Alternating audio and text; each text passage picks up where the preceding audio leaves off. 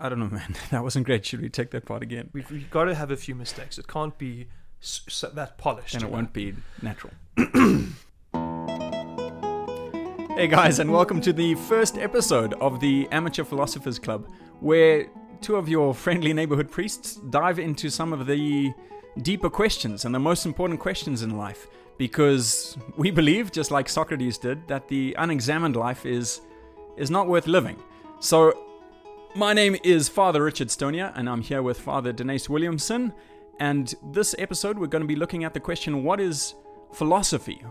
If this is what the whole podcast is going to be about, this invitation to dive into the study and the science of philosophy, a good place to start is, okay, what is that science? And before we get into that, what we're going to do throughout these programs, throughout these podcasts, is to use a book that we written by Daniel Sullivan called An Introduction to Philosophy. Kind of use that as our outline. We'll be reading through that by ourselves before the podcast, and using the points in that book as a sort of platform for our discussion. Hopefully, that'll bring us into some of the big questions and some of the important answers that have been posed to those questions. But before we get into the nitty gritty, Father Denise, welcome. Thanks, Father Richard. It is awesome to be here, and I'm super excited to start this podcast. And maybe it's just worth pointing out to everyone that this is clearly the Amateur Philosophers Club, and probably from what you guys are hearing, we're also amateur podcasters. But that's part of the whole intention. Yeah, so please excuse any lapses of either technical prowess or logical reasoning, but we do both love philosophy, and philosophy has had a big impact on our lives and the way we see life, and maybe we'll get into that at a later stage. But if anything, what I'm looking forward to this, even if no one listens to it, is I do enjoy talking to you about these great questions, and so I'm looking forward to our conversations. In fact, let me put in a little personal anecdote. That was part of the reason that philosophy became so important to me. So obviously, as you know, maybe our listeners don't know, that as part of a priest's studies before he becomes a priest, he has to study philosophy. You know, sometimes when I tell people that, they'll be like, "You mean like Catholic philosophy, or philosophy of the Bible or whatever?" It's like, no, just philosophy. Before you think about revelation, you got to be able to think. And the church kind of presents that to us. So we have to study philosophy. And I remember when I was struggling. And we both studied in Italy and in Italian. So we're now struggling with philosophical concepts in a different language.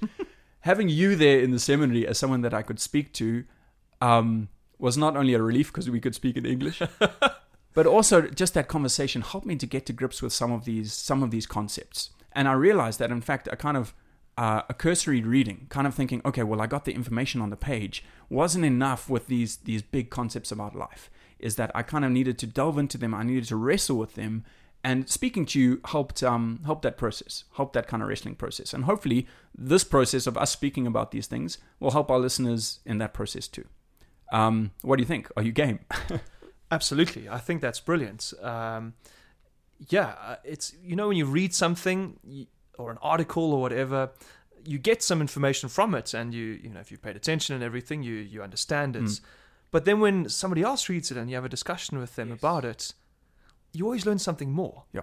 Right? They maybe point out something that you didn't notice, or you went over too quickly or whatever. Like, there's always something more that comes out from the conversation. So, as I said, I'm super excited to be doing this with you, and I think it's the best way for us to delve into this great discipline of philosophy, and how important and relevant it is for us and our lives. Big time. And I don't feel, and this is part of the title amateur philosopher, but I don't feel that I know these things and I need to impart the knowledge to others. I feel like I'm getting to know these things. I'm knowing these things more and more. And I think that's the quality of the sort of the object of philosophy, is when we're speaking about the kind of questions that philosophy asks, which we'll talk about more now as well. But when we speak about those kind of things, they're things that you can understand more and more and more, because they're the most profound things in life. But what you said there about like a cursory reading only leaving you with sometimes a superficial understanding, the same is obviously true about like movies and books and things like that. Like I love discussing movies with friends, like watching a good movie and then speaking to someone else who has seen it, and then so often that helps me pull out, oh, there's a deeper thread there, or there's something that I hadn't noticed, or there's much more to that than I realized, and gets me to rewatch that movie because I realize, oh, there's a lot more to it than I thought. And which is obviously true also reading the book that a movie is based on, right? Is that you suddenly see, oh wow, there's so much more to this than I realized. So basically what you're saying is that book clubs do have value. Book clubs have great value as long as you're reading good books. But let me not get too controversial. But speaking of which, did I tell you I finished The Hobbit? Okay. Yeah. After reading Lord of the Rings. In fact, Lord of the Rings so you read The Lord of the Rings first, and then you read The Hobbits. Yeah. I know that's not the right order, right? They weren't written in that way. But to be honest, I'm glad I read them in that order, because reading Lord of the Rings, that brought me back into literature. Also during seminary, in fact. It was during a time when I was like, okay, I need to be reading scripture. I need to be reading the church fathers. I need to be reading my books on philosophy and things like that, because that's dealing with real questions, right? I need to put aside movies and literature and stuff. And I remember our rector at the time kind of telling us the opposite. He was like, no. You discover more of these, what you're learning through scripture and through philosophy and things like that. You get to see those in a deeper way and from a different angle through good books and through good movies, right? And so I started with Lord of the Rings, and it was amazing. I would just read a little bit every night, and it took me a year to finish, but I felt like I was on the journey with these guys. But there was just so much profundity. And I guess also knowing that Tolkien was that he was a faithful Catholic, I knew his view of the world was similar to mine. And so reading into so much of what he said and just seeing the depth of the questions that he was posing in that book, and how he would play out the sort of the responses, or at least some partial responses to those questions about goodness, about what it means to be a hero, about friendship, about providence, even things like that. Awesome, amazing. No, great book. And it's funny because just yesterday I finished reading the Silmarillion. Oh yeah, obviously that's the ancient history before Lord of the Rings and before The Hobbits. I'd read it before, but it's one of those books, just like Lord of the Rings, that you can read again and again, and maybe you should read it every couple of years. Return to the good things. So, I do. So now I've read the Lord of the Rings, I think 3 times, maybe just 2. It does take a long time. Silmarillion, I heard that his son actually published that. Was it posthumous? I think so, yeah. Because it was I think just a collection of unpublished writings and essays and so forth, just sketching the world and the history of the elves before the time of the Rings, which his son then, I think, published, yeah. And I found out yesterday, he passed away, the son passed away last month, I think. That's right, yeah. That's actually where I heard this, because there was something published about him, and it mentioned the Silmarillion. But I suppose then I read The Hobbit, and I was so disappointed. And this was after having seen the movies, and I mean the movies were enjoyable, but read the book, and I was I almost preferred the movies, which almost sorry, that's going to offend a lot of people, but which almost never happens. But I found it, compared to the Lord of the Rings, I found it so. It just seemed kind of shallow. It didn't kind of dive into those questions or paint vivid and deep character and world. It didn't paint them as profoundly. I don't know. Was that your experience reading The Hobbit? I think we read The Hobbit as our grade 8 setwork book, if I remember. Nice. Which was pretty cool. We read The Wizard of Earthsea. And then I think the year after us, they started reading Harry Potter. So obviously the wizard theme comes in strong in grade 8. Comes in strongly at that age. Yeah. But that was pretty much my impression too. The Hobbit was just the story of Gandalf and the dwarves come to visit Bilbo, and they go on this adventure to win this treasure from this random dragon. Adventure story. But there are hints here and there that there is actually a bigger story out there, and the world is much bigger, and there are bigger events going on. Well, but it's not the center of the story. It's not, and I found that more evident in the movies. Because the movies obviously made after the Lord of the Rings movies, and also they were trying to make a trilogy, so they had to put a lot more in than maybe was just in the story. Maybe they should have just made it into one film. But anyway, but they brought in a lot of kind of references to the world of the Lord of the Rings and I don't know, the council and Sauron and things like that, right? That was much more in the background than I found reading the book. Whereas Lord of the Rings posed these great questions and got me to consider them. I felt like The Hobbit kind of was just a fun story. And that's why I was like, okay, maybe if I'd read The Hobbit first, I maybe would never have moved on to The Lord of the Rings. But I suppose before people are like, is this the Lord of the Rings podcast? Is this the philosophy podcast? We're getting there. Well, I did think when I was kind of reflecting on The Hobbit, I was like, I don't know, just how much I love going deeper into things, right? And seeing the depth of I don't know, responding to the deeper questions, which is obviously a human thing, isn't it?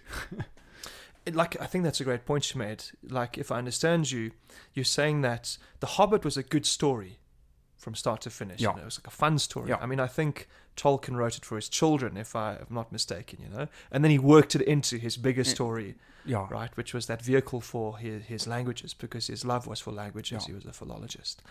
But, so The Hobbit was a good story in itself. But The Lord of the Rings was more satisfying because woven into the story were these bigger questions that you had, Yeah. like valor, sacrifice, heroism, all those kinds of themes, right? And bigger questions about, you know, morality, Yes. ethics. Like, is it okay to use the ring to overcome evil, right? Can you, or will it overcome you in the meanwhile?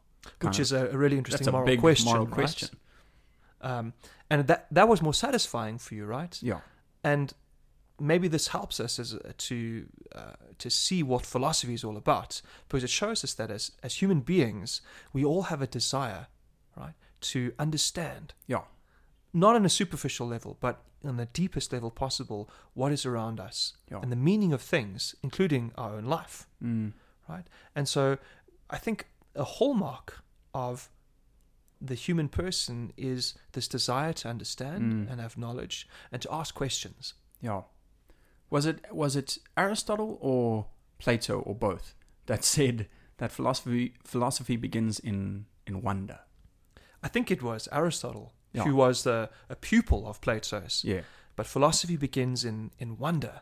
That is like in awe And that's of awesome. the world around us. Yes, because it's like there's the human element of like something we can all relate to, that we can all be like wow, like how, like this is amazing, you know, like how did this come about? You know, why is this like that? How the like almost a child's questions, you know, a child is the one who wonders at like, wow, like how, like where does this come from? You know, like why is this here? What is that? Like the 4-year-old who asks a whole bunch of questions. Right? You're right. The annoying little nephew is like, why? Yeah, exactly. Why? Exactly. But there's something really profound in that. Okay, apart from the fact that it's super annoying, but it's because he wants to get to the bottom of things. And that's the human thing, right? And so this is interesting that I think it was Aristotle was like, yeah, it starts in wonder. It starts in that desire of being like in awe of things and desiring to understand them more. They're like wanting to know more about life. So like on a basic, I suppose basically you could say that's as we're trying to respond to the question, what is philosophy? So in a basic way, it's like, okay, philosophy is trying to respond to these questions, right? Philosophy is about the big questions. Philosophy is the response to that desire to know things, to know what life is about, to know what things are, what reality is made up of. Like, what is this? Where did it come from? What is it made up of? But then a question comes to my mind, because if someone hears that, they might think, okay, I can understand why, like, the ancient Greeks asked these questions, because at that stage they hadn't developed the scientific method. We didn't have the kind of technology we have today that can show us what things are made up of, where they've come from, how one thing becomes another thing, right? So the question then is, has not science, like empirical physical science, is that enough to answer those questions, right? Those questions that the ancients have, that the child have, can they all be answered by the empirical method, by the scientific method, or do we need greater or different kinds of knowledge as well, or different kinds of methods? I don't know. What do you think? Wow, I think that's a really good question. So you're saying like, has like science that today superseded philosophy? Has it responded to, is that the answer? Because it seems like, well, maybe the ancients, because they didn't know about science and the technology, and they didn't understand how nature worked and things like that, well, maybe they just ascribed like divine reasons and other things to explain. They invoked the gods and faith and so forth to try and give explanations and accounts for what was happening in the world around them. Yeah. But now, thanks to science and the discoveries that we've made, like, let's say, atoms and electricity and forces and things like that. Okay, well, now we actually understand how things work. Yes. And this explains the world around us. Yeah. So we don't really need philosophy anymore. Philosophy was actually man's attempt to understand things, or more like his questioning, but which invoked, let's say, religious and faith-based explanations. Do you think that's a fair analysis or not? I would say that's, I think, the idea that a lot of people have about philosophy today. Yeah. But if you look at the history, a different picture emerges. Okay. Because if you go back to the time of the ancient Greeks, so like Aristotle and Plato that we were talking about, and even a bit before them. Remind us sort of what time period? So we're about, let's say, 2,500 years ago. Okay. So like 5th, 6th century BC. 5th, 6th centuries BC. I think Plato and Aristotle were like the 3rd century. 3rd, 4th century BC. Or BCE, as you're supposed to say today in this politically correct world. But very good. We'll just slot in with that. But actually, philosophy was born because there were some ancient Greeks who, for the first time, instead of trying to invoke religion or sacred texts or faith to explain natural phenomena, like the weather, the sun, the force of gravity, whatever, like things like that, instead of trying to invoke religious or faith-based explanations, they try to understand these phenomena using human reason alone. That is to say, they try to understand these things and give an account of them by using the powers of the mind. Yes. So reason. The author of this book that's kind of been our outline, I remember him saying that for a long time, our reason was, he put it this way, that our senses and our imagination had sway over our reason. It's like those were sort of the big responses, our imagination and our immediate senses of things. So that's why you would use like a myth to explain the creation. Or a poem, right? or things like that. Yeah. Which have value. They do have value, right? But what we want to do is we want to understand things, right? Not just in a mythological or poetical or imaginative sense, or even in a, let's say, a faith sense. But in a real sense, using our minds. Okay. Can you distinguish, maybe it's not the time to talk about it, but maybe just say quickly, like, why would a religious explanation be different to an explanation of reason? Are they in conflict, or are they just different explanations? The religious explanation is saying, okay, the God or the divine power made this like that. Mm-hmm. The explanation or the account based on reason tries to understand the causes, right? The two are not in conflict because both of them are trying to understand the cause ultimately. Yes. But the religious explanation, at least in the for the Greeks, would be invoking some kind of power that we don't know much about, and by invoking that, it kind of exonerated one from investigating it further. Yes, so to speak.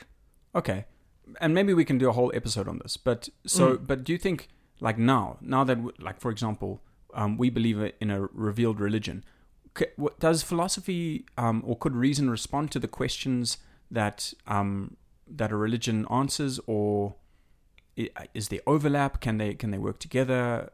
How do kind of faith and reason? I think it's a huge topic, right? And maybe like we needed we'll have a whole podcast on this topic certainly. But like just very quickly, I don't think they're opposed ultimately. Okay. Because the truth is one. Yeah. Right. Yes. And we believe that the truth comes from one source, which is God. So faith and reason are ultimately not in opposition. What we say is that faith reveals things that reason cannot know, but what they reveal are not in contradiction to what reason can know. Okay. So reason has its domain, Yes. right? The world around us, and we try to understand it. But there are things that faith brings that supersede our ability to know, but which don't inherently contradict Yes. what we know. And if so they, there is that overlap. And if they do inherently contradict, then they need to be re-examined. They need to be re-examined. Yeah. Exactly. Yeah. Okay. It was interesting what you So said. maybe then. just to say very Yeah. quickly, so faith, at least in our Christian understanding, is not opposed to reason in the sense that reason is what is rational, faith is what is irrational. Yes. No. Okay, because if faith proposes something that is irrational, then we have to say, okay, thanks very much. Thanks for the coffee, but I'm out of here. But yeah. Right? Because we want truth. Right? So if faith proposes something that is irrational, that is to say, non-reasonable, then we can't accept it because we've been made for truth. What we rather say is that what faith brings, what revelation brings, is something that goes beyond reason, but it's not irrational. I see. So it's a distinction, and maybe we need to talk more about the power of making distinctions, which is so needed, and it's a hallmark of philosophy. Yeah, that's for sure. Okay.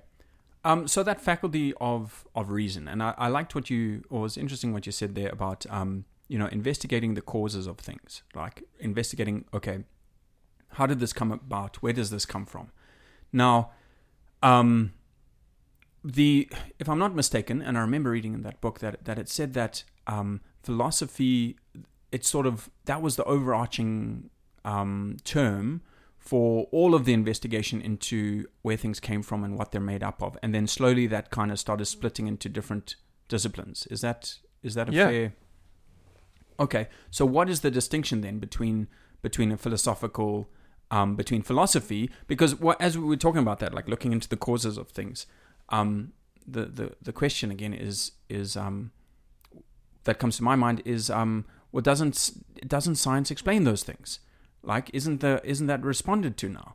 And so what is the distinction there between philosophy and how it responds to things, or maybe the questions it asks, the domain that it's working in, and the domain that maybe the physical science or the questions that physical science asks, or the way that it looks at reality?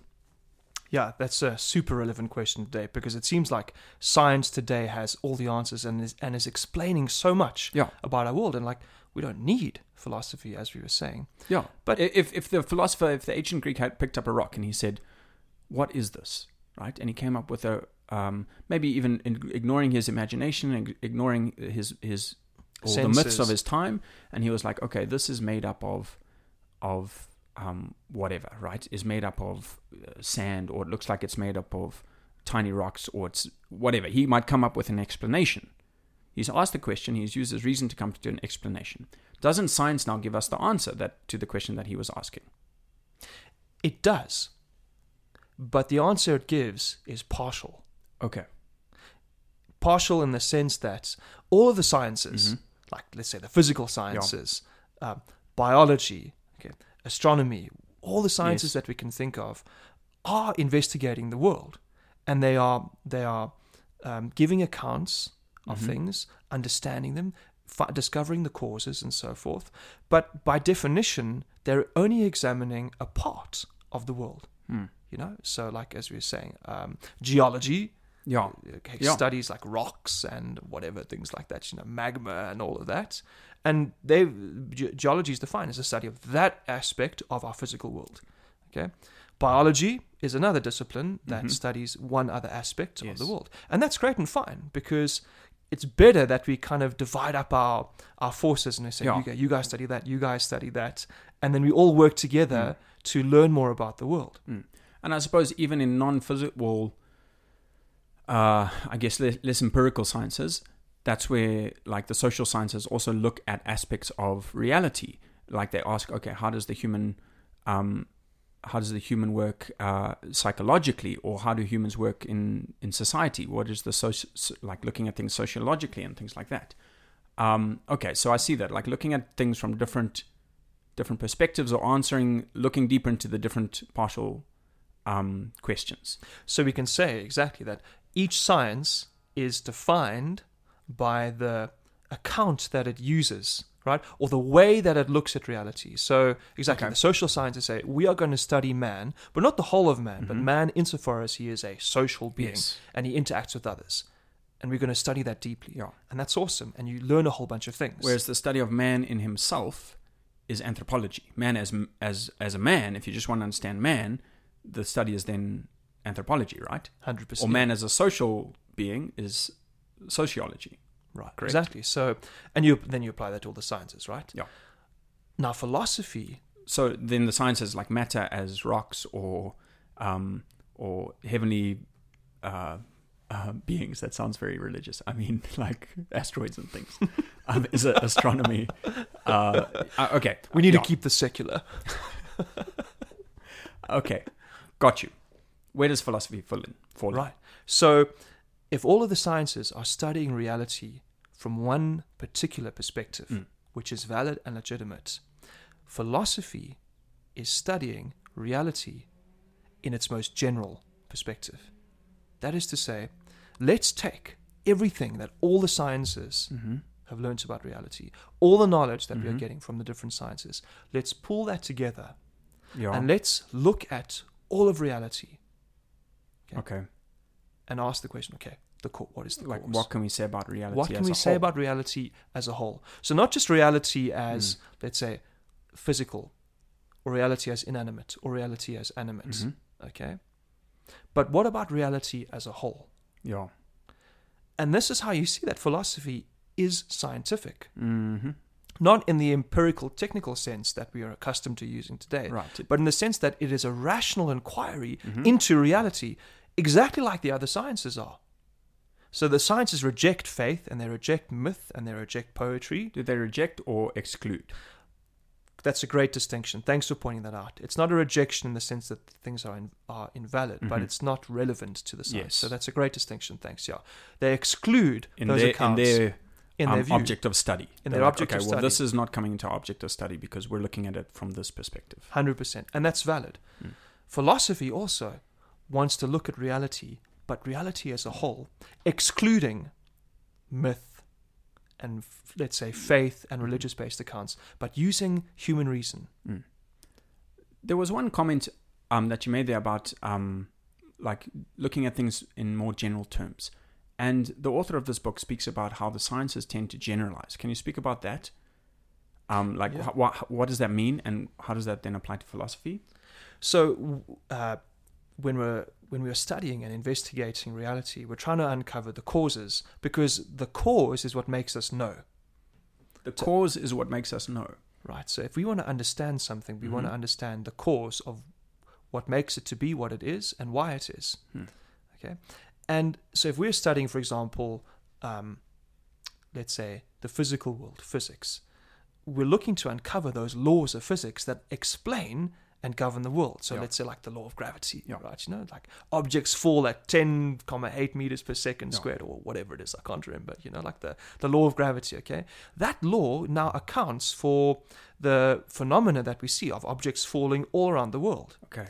So now we're able to give an explanation for all this different phenomena using one account, I see. one principle that is general, the law of gravity. And we know that the law of gravity is such because of the mass of bodies and the mass of the earth, etc., etc. Okay, I see. So it takes a whole bunch of instances and tries to explain them with one principle or one law in as much as possible. So you have all this varied phenomena, Yes. all these particular phenomena that can be explained in one principle. Yes. The law of gravity. And there's something wonderful about that, like deeply satisfying about that, when you're like, okay, I'm investigating this specific thing, and I'm looking at it in various instances, and when I look at all, 20 instances, I realize that there's one underlying law that governs all of this behavior. And then that's like, oh, wow, I understand now that behavior, right? I've found like a cause. Because you've got the cause. Yeah. Okay. And so, in the same way, what philosophy tries to do is to understand all of reality. So reality taken as a whole through the most general principle possible. Okay. So or you're trying to the make fewest the principles possible. Okay. So you're trying to make those. You're trying to get the laws that explain everything. Is that? It sounds pretty epic, but that's pretty much what it is. It's kind of like, I don't know, think of like like decision trees, or like those hierarchies, and we're trying to ascend from all the millions of trees at the bottom, like all the branches at the bottom, and going all the way back up to that very first one. What is that first principle that can explain everything? Or the first few, the like least amount of principles that can explain the most amount of things. The least amount of principles that can explain the most amount of things. That's awesome. Are those philosophical questions? Those are philosophical questions. Okay. Maybe like another image, because I don't know about you, but images. I was and about to say, I examples think help. we're being abstract and might be hard to follow. Can we think of an image or maybe an example? So, like, take to explain how philosophy is different and similar to the empirical sciences that we've been discussing. Maybe take a movie. Okay, now a movie has got different parts to it. You've got the plot, you've got the script, you've got the actors, you've got the soundtrack, you've got the cast, the costumes, whatever. Okay, now you can understand that movie, or you can try to understand that movie by examining the different parts, right? So you can now like analyze the plot, or you can examine the screenplay, you can do a character study, you can analyze the soundtrack and everything, and you'll learn a little bit about the movie. But if you want to understand the whole movie and its message, you have to watch the movie from start to finish. Okay? Now, the sciences are what they examine parts of the movie. The plot, the characters, the screenplay, the soundtrack. Philosophy watches the whole movie from start to finish. Or maybe like to take another example of what we were speaking about earlier with Lord of the Rings and the Hobbits. Yeah. Okay. You were saying that you were like unsatisfied by the Hobbit because it was a bit shallow, because it was in comparison to Lord of the Rings. No, great book in itself, obviously. Tolkien, we respect. Legend. But it was a self-contained story with hints of some bigger history. Okay? Well, the sciences are like the Hobbit. Okay? Yeah. Philosophy is Lord of the Rings. Awesome. Okay? In the sense that the Hobbit is part of a much bigger story, which Lord of the Rings accounts for. Yeah. Okay. So responding to those questions, like about the whole, right? About the whole, like the broadest possible questions, so that we can understand everything in the fewest amount of laws or principles. Can you maybe give an example of the kinds of questions that philosophy asks, so like to help me understand what those what would those laws look like, those few laws that explain the most amount of things? Okay, great. Yeah, I think it's really important though to emphasize that philosophy is a scientific endeavor, not in that technical empirical sense that we use today, like microscopes and computers and things like that, but in the sense that we're trying to understand reality in a rational way. So every question that all the sciences ask today are ultimately philosophical questions, because they want to understand reality. But because we said philosophy is distinguished by, let's say, getting to the very root and cause of things, the shall we say, essentially philosophical questions are: what is the ultimate cause of reality? What are the principles that underlie the physical world? Okay. And looking at ourselves, the questions would be, okay, what am I? Where do I come from? Where am I going? What is the purpose of life? What is the good life?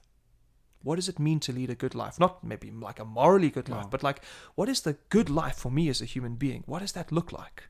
And so forth. Can reason respond to these questions? Or are they not just like everyone's idea is equal to everyone else's idea? I mean, can we actually get to answers to these questions?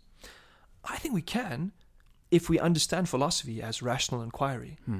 Right? If we grant that, then yes, philosophy can respond to these questions, because we're excluding faith, we're excluding myth, okay, we're excluding the imagination, and so we can use our reason, which we all share, to investigate these things, and let's see what we discover.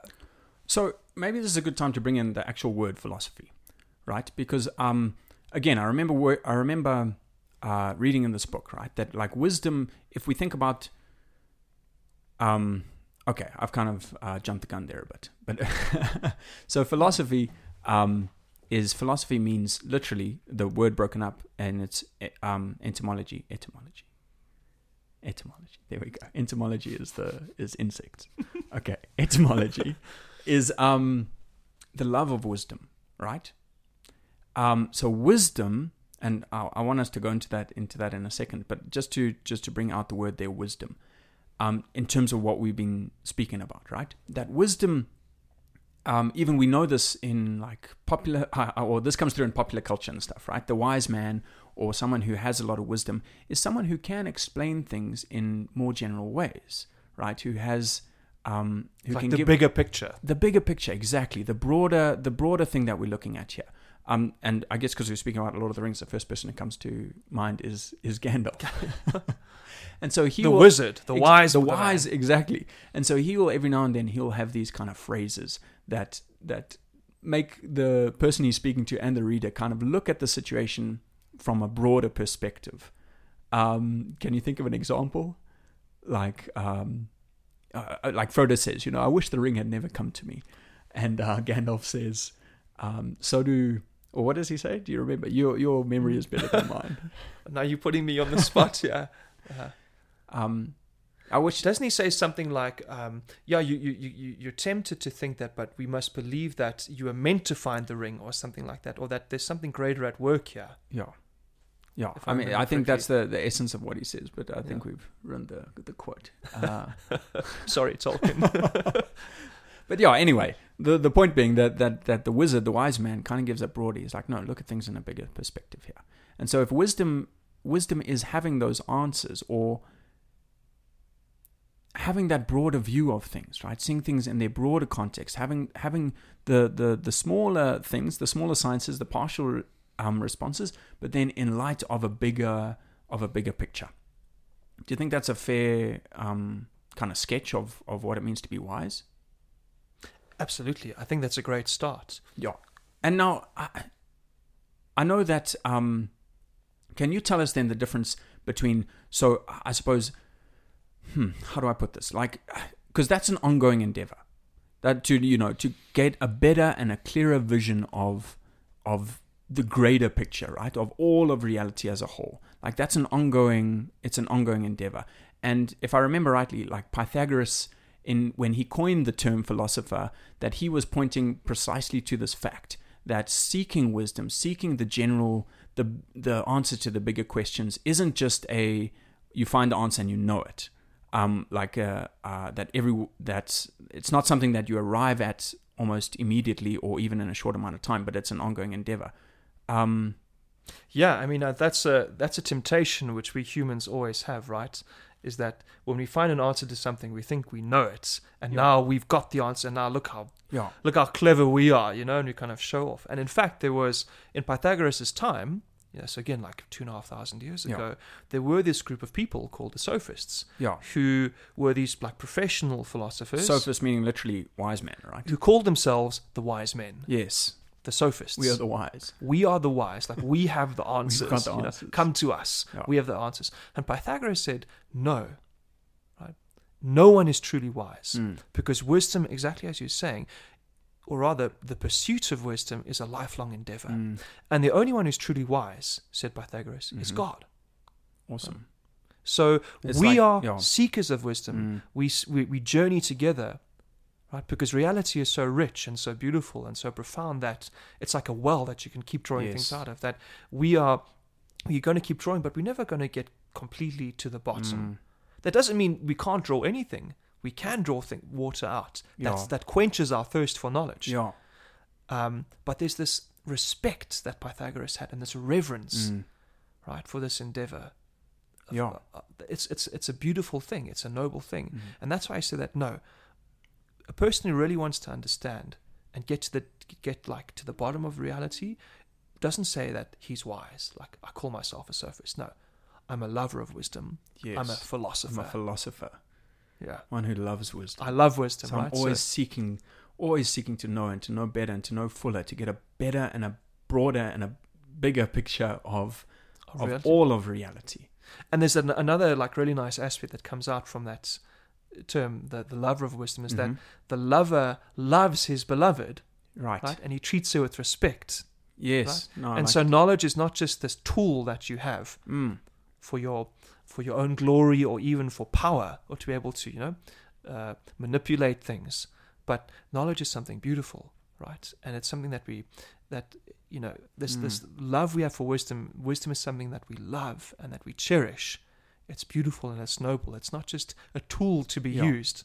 And right? some like I've heard that said as well. And maybe this will even be an argument against philosophy, or maybe a question about it. Is like, why? What good does it do? Like, why? What practical value does it have? Like, why should I philosophize? What does it do? What does it do for me? Now, do you It's think like remember we were discussing the other day, like the typical, like a common idea that people have of philosophy is like, well, it's just these silly arguments about like unsolvable questions, like if a tree falls in the forest, and no one's around, does it make a sound? Yeah. Or what if you see blue and I see yellow? Like, but I call it blue, and we're seeing different things, but we have the same name for it. And so it's. Like, how do you solve that problem? Yeah, so like philosophy wouldn't have actually like a real practical value in your life. Yeah, but those kinds of questions almost seem useless. They kind of seem like, okay, you're asking questions that can't be answered. Why is philosophy different to those?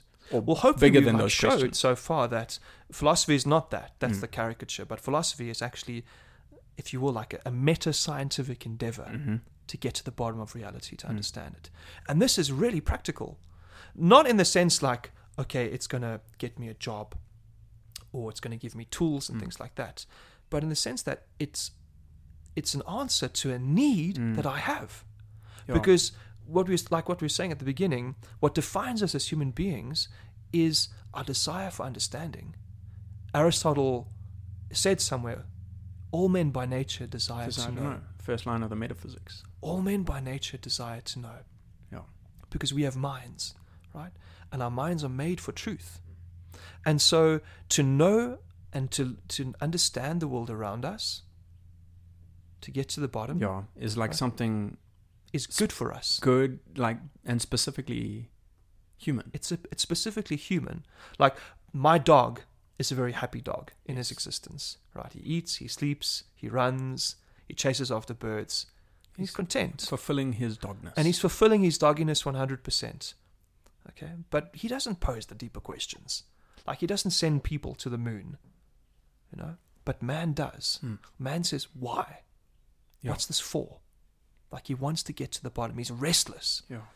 And so philosophy responds to that need, which is profoundly and uniquely human.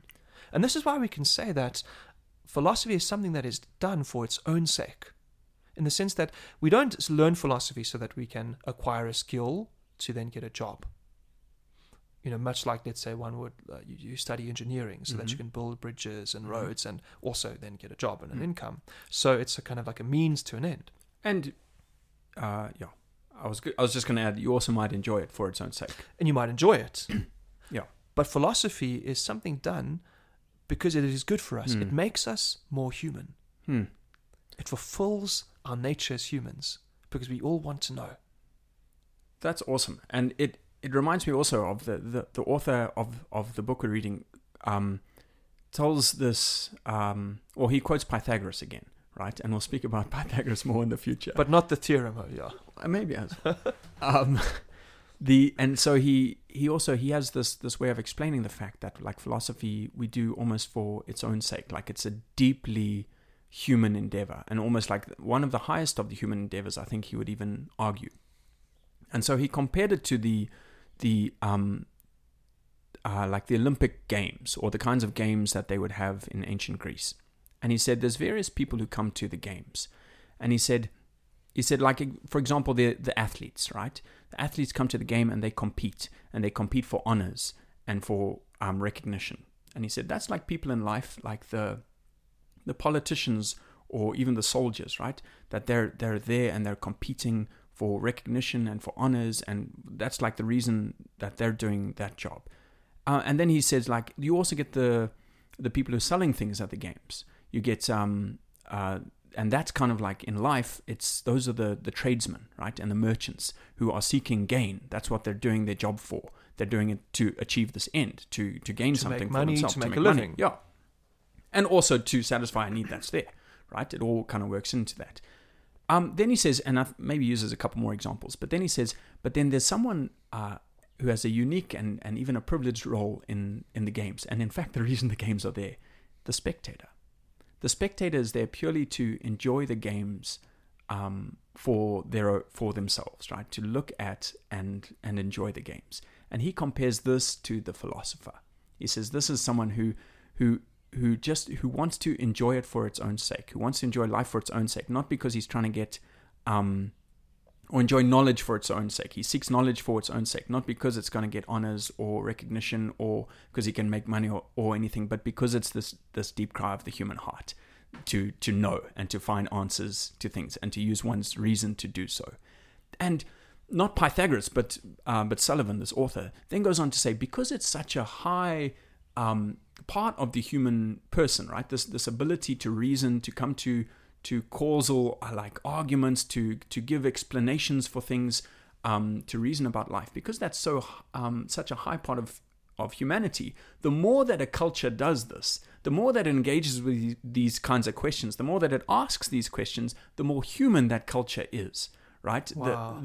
And that could be also, I think, said on an individual level. Like, it's good for us to ask these questions and to keep asking these questions and to look for answers to them.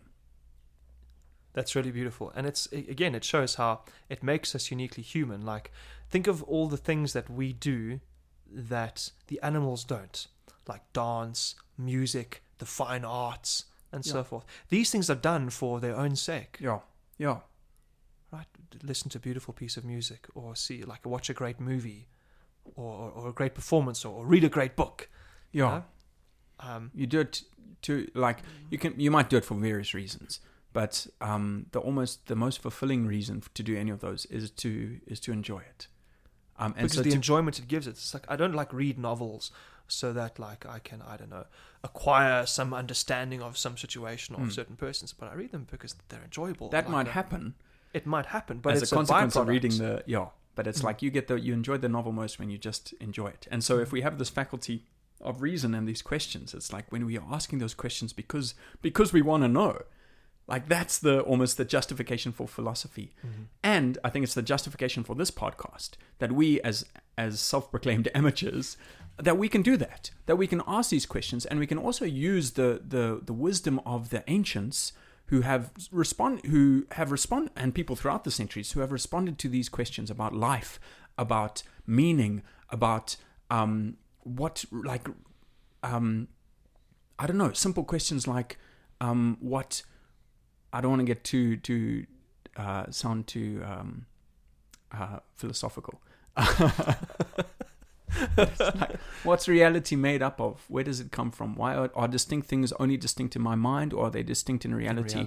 And is there any way of being able to prove that? You know, is my world the way that I perceive it? Is that how it is? You know, is can I? It's an objective foundation. Yeah, to exactly. Knowledge. Exactly. Like, all these kinds of questions, like they satisfy something deeply, deeply human.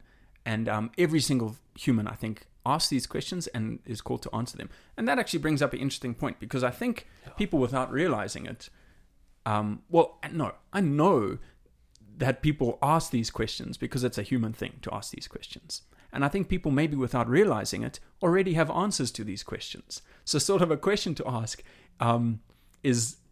You know, do you think that people philosophize without realizing it? That's a really great question. Wow. It reminds me, I think, of another thing that Aristotle said. I can't remember where, that he said, every man has a philosophy. Oh, yeah? Whether he's aware of it or not. Okay. And just because he has a philosophy doesn't mean it's a good one. Sure. I think I'm muddling it a bit, but it's something like that, right? Every man already has a philosophy, okay? But just because he has one doesn't mean that it's a good one. What does he mean by that? He's saying that, yes, every person, whether they are have studied philosophy or not, or are even interested in philosophy or not, has a philosophy, in the sense that they have principles or assumptions which are at the bottom of so many things that they do. Is this what people refer to when they say something like worldview? Like your worldview? That's a great point. I think in today's language, worldview would correspond to philosophy. Okay. Yeah. So it's like, this is how I see life, or these are the principles I look at life through. Mm-hmm.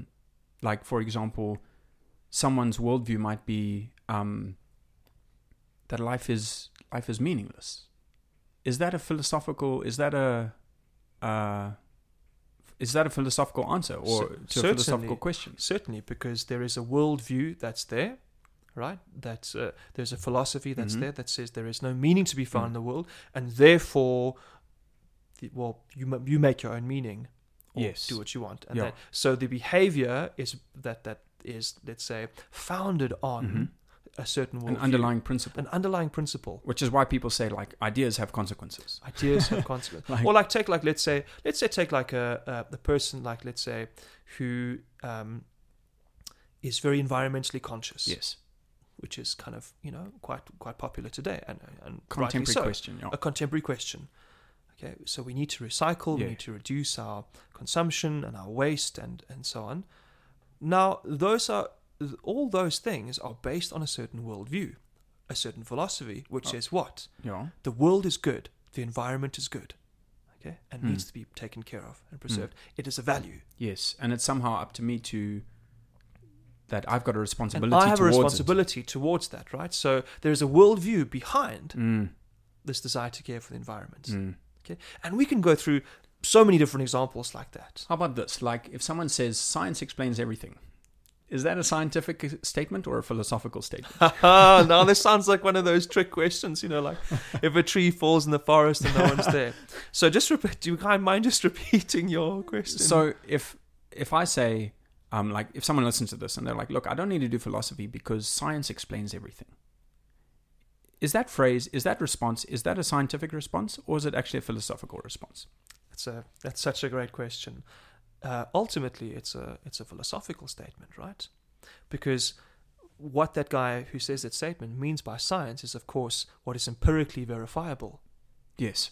right? What can be discovered and verified through the scientific method, right? So measurable.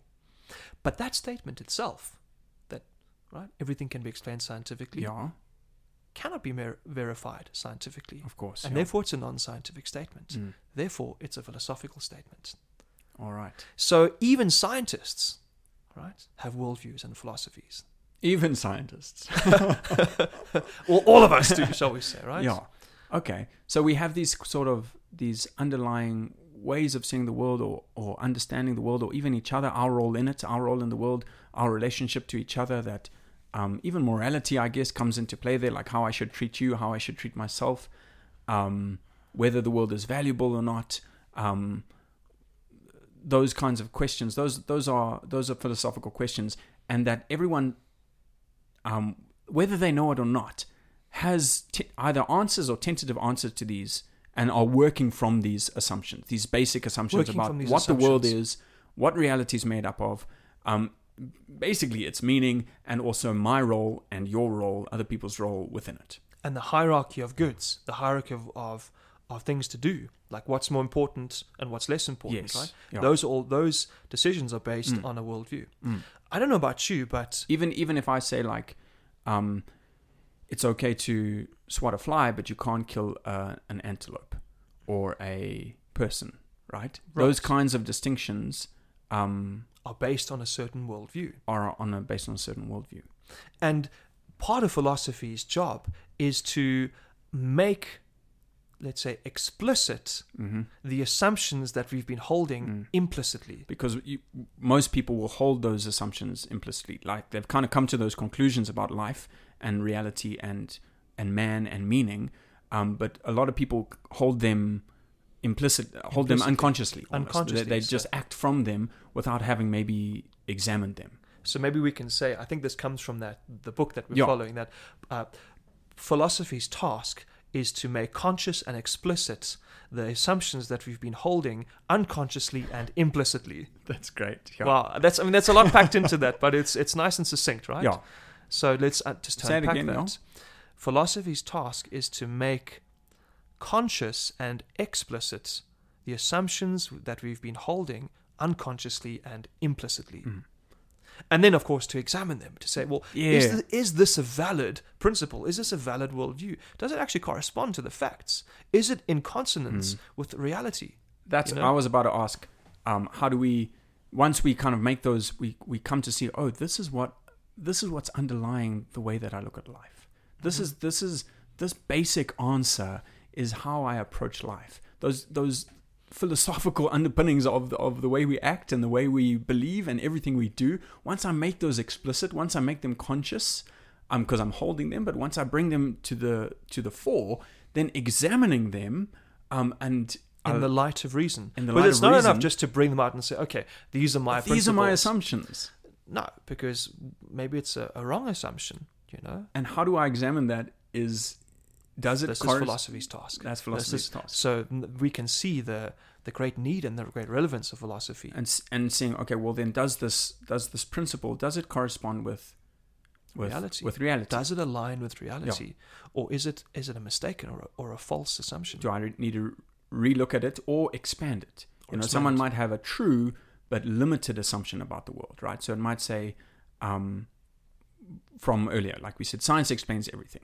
Okay, what's true about that is that, science explains a lot. Explains a lot, and it seeks to at least explain the physical causes of things and the physical makeup of things from an empirical, which is a valid and necessary endeavor. But it's like, okay, but if I want to base my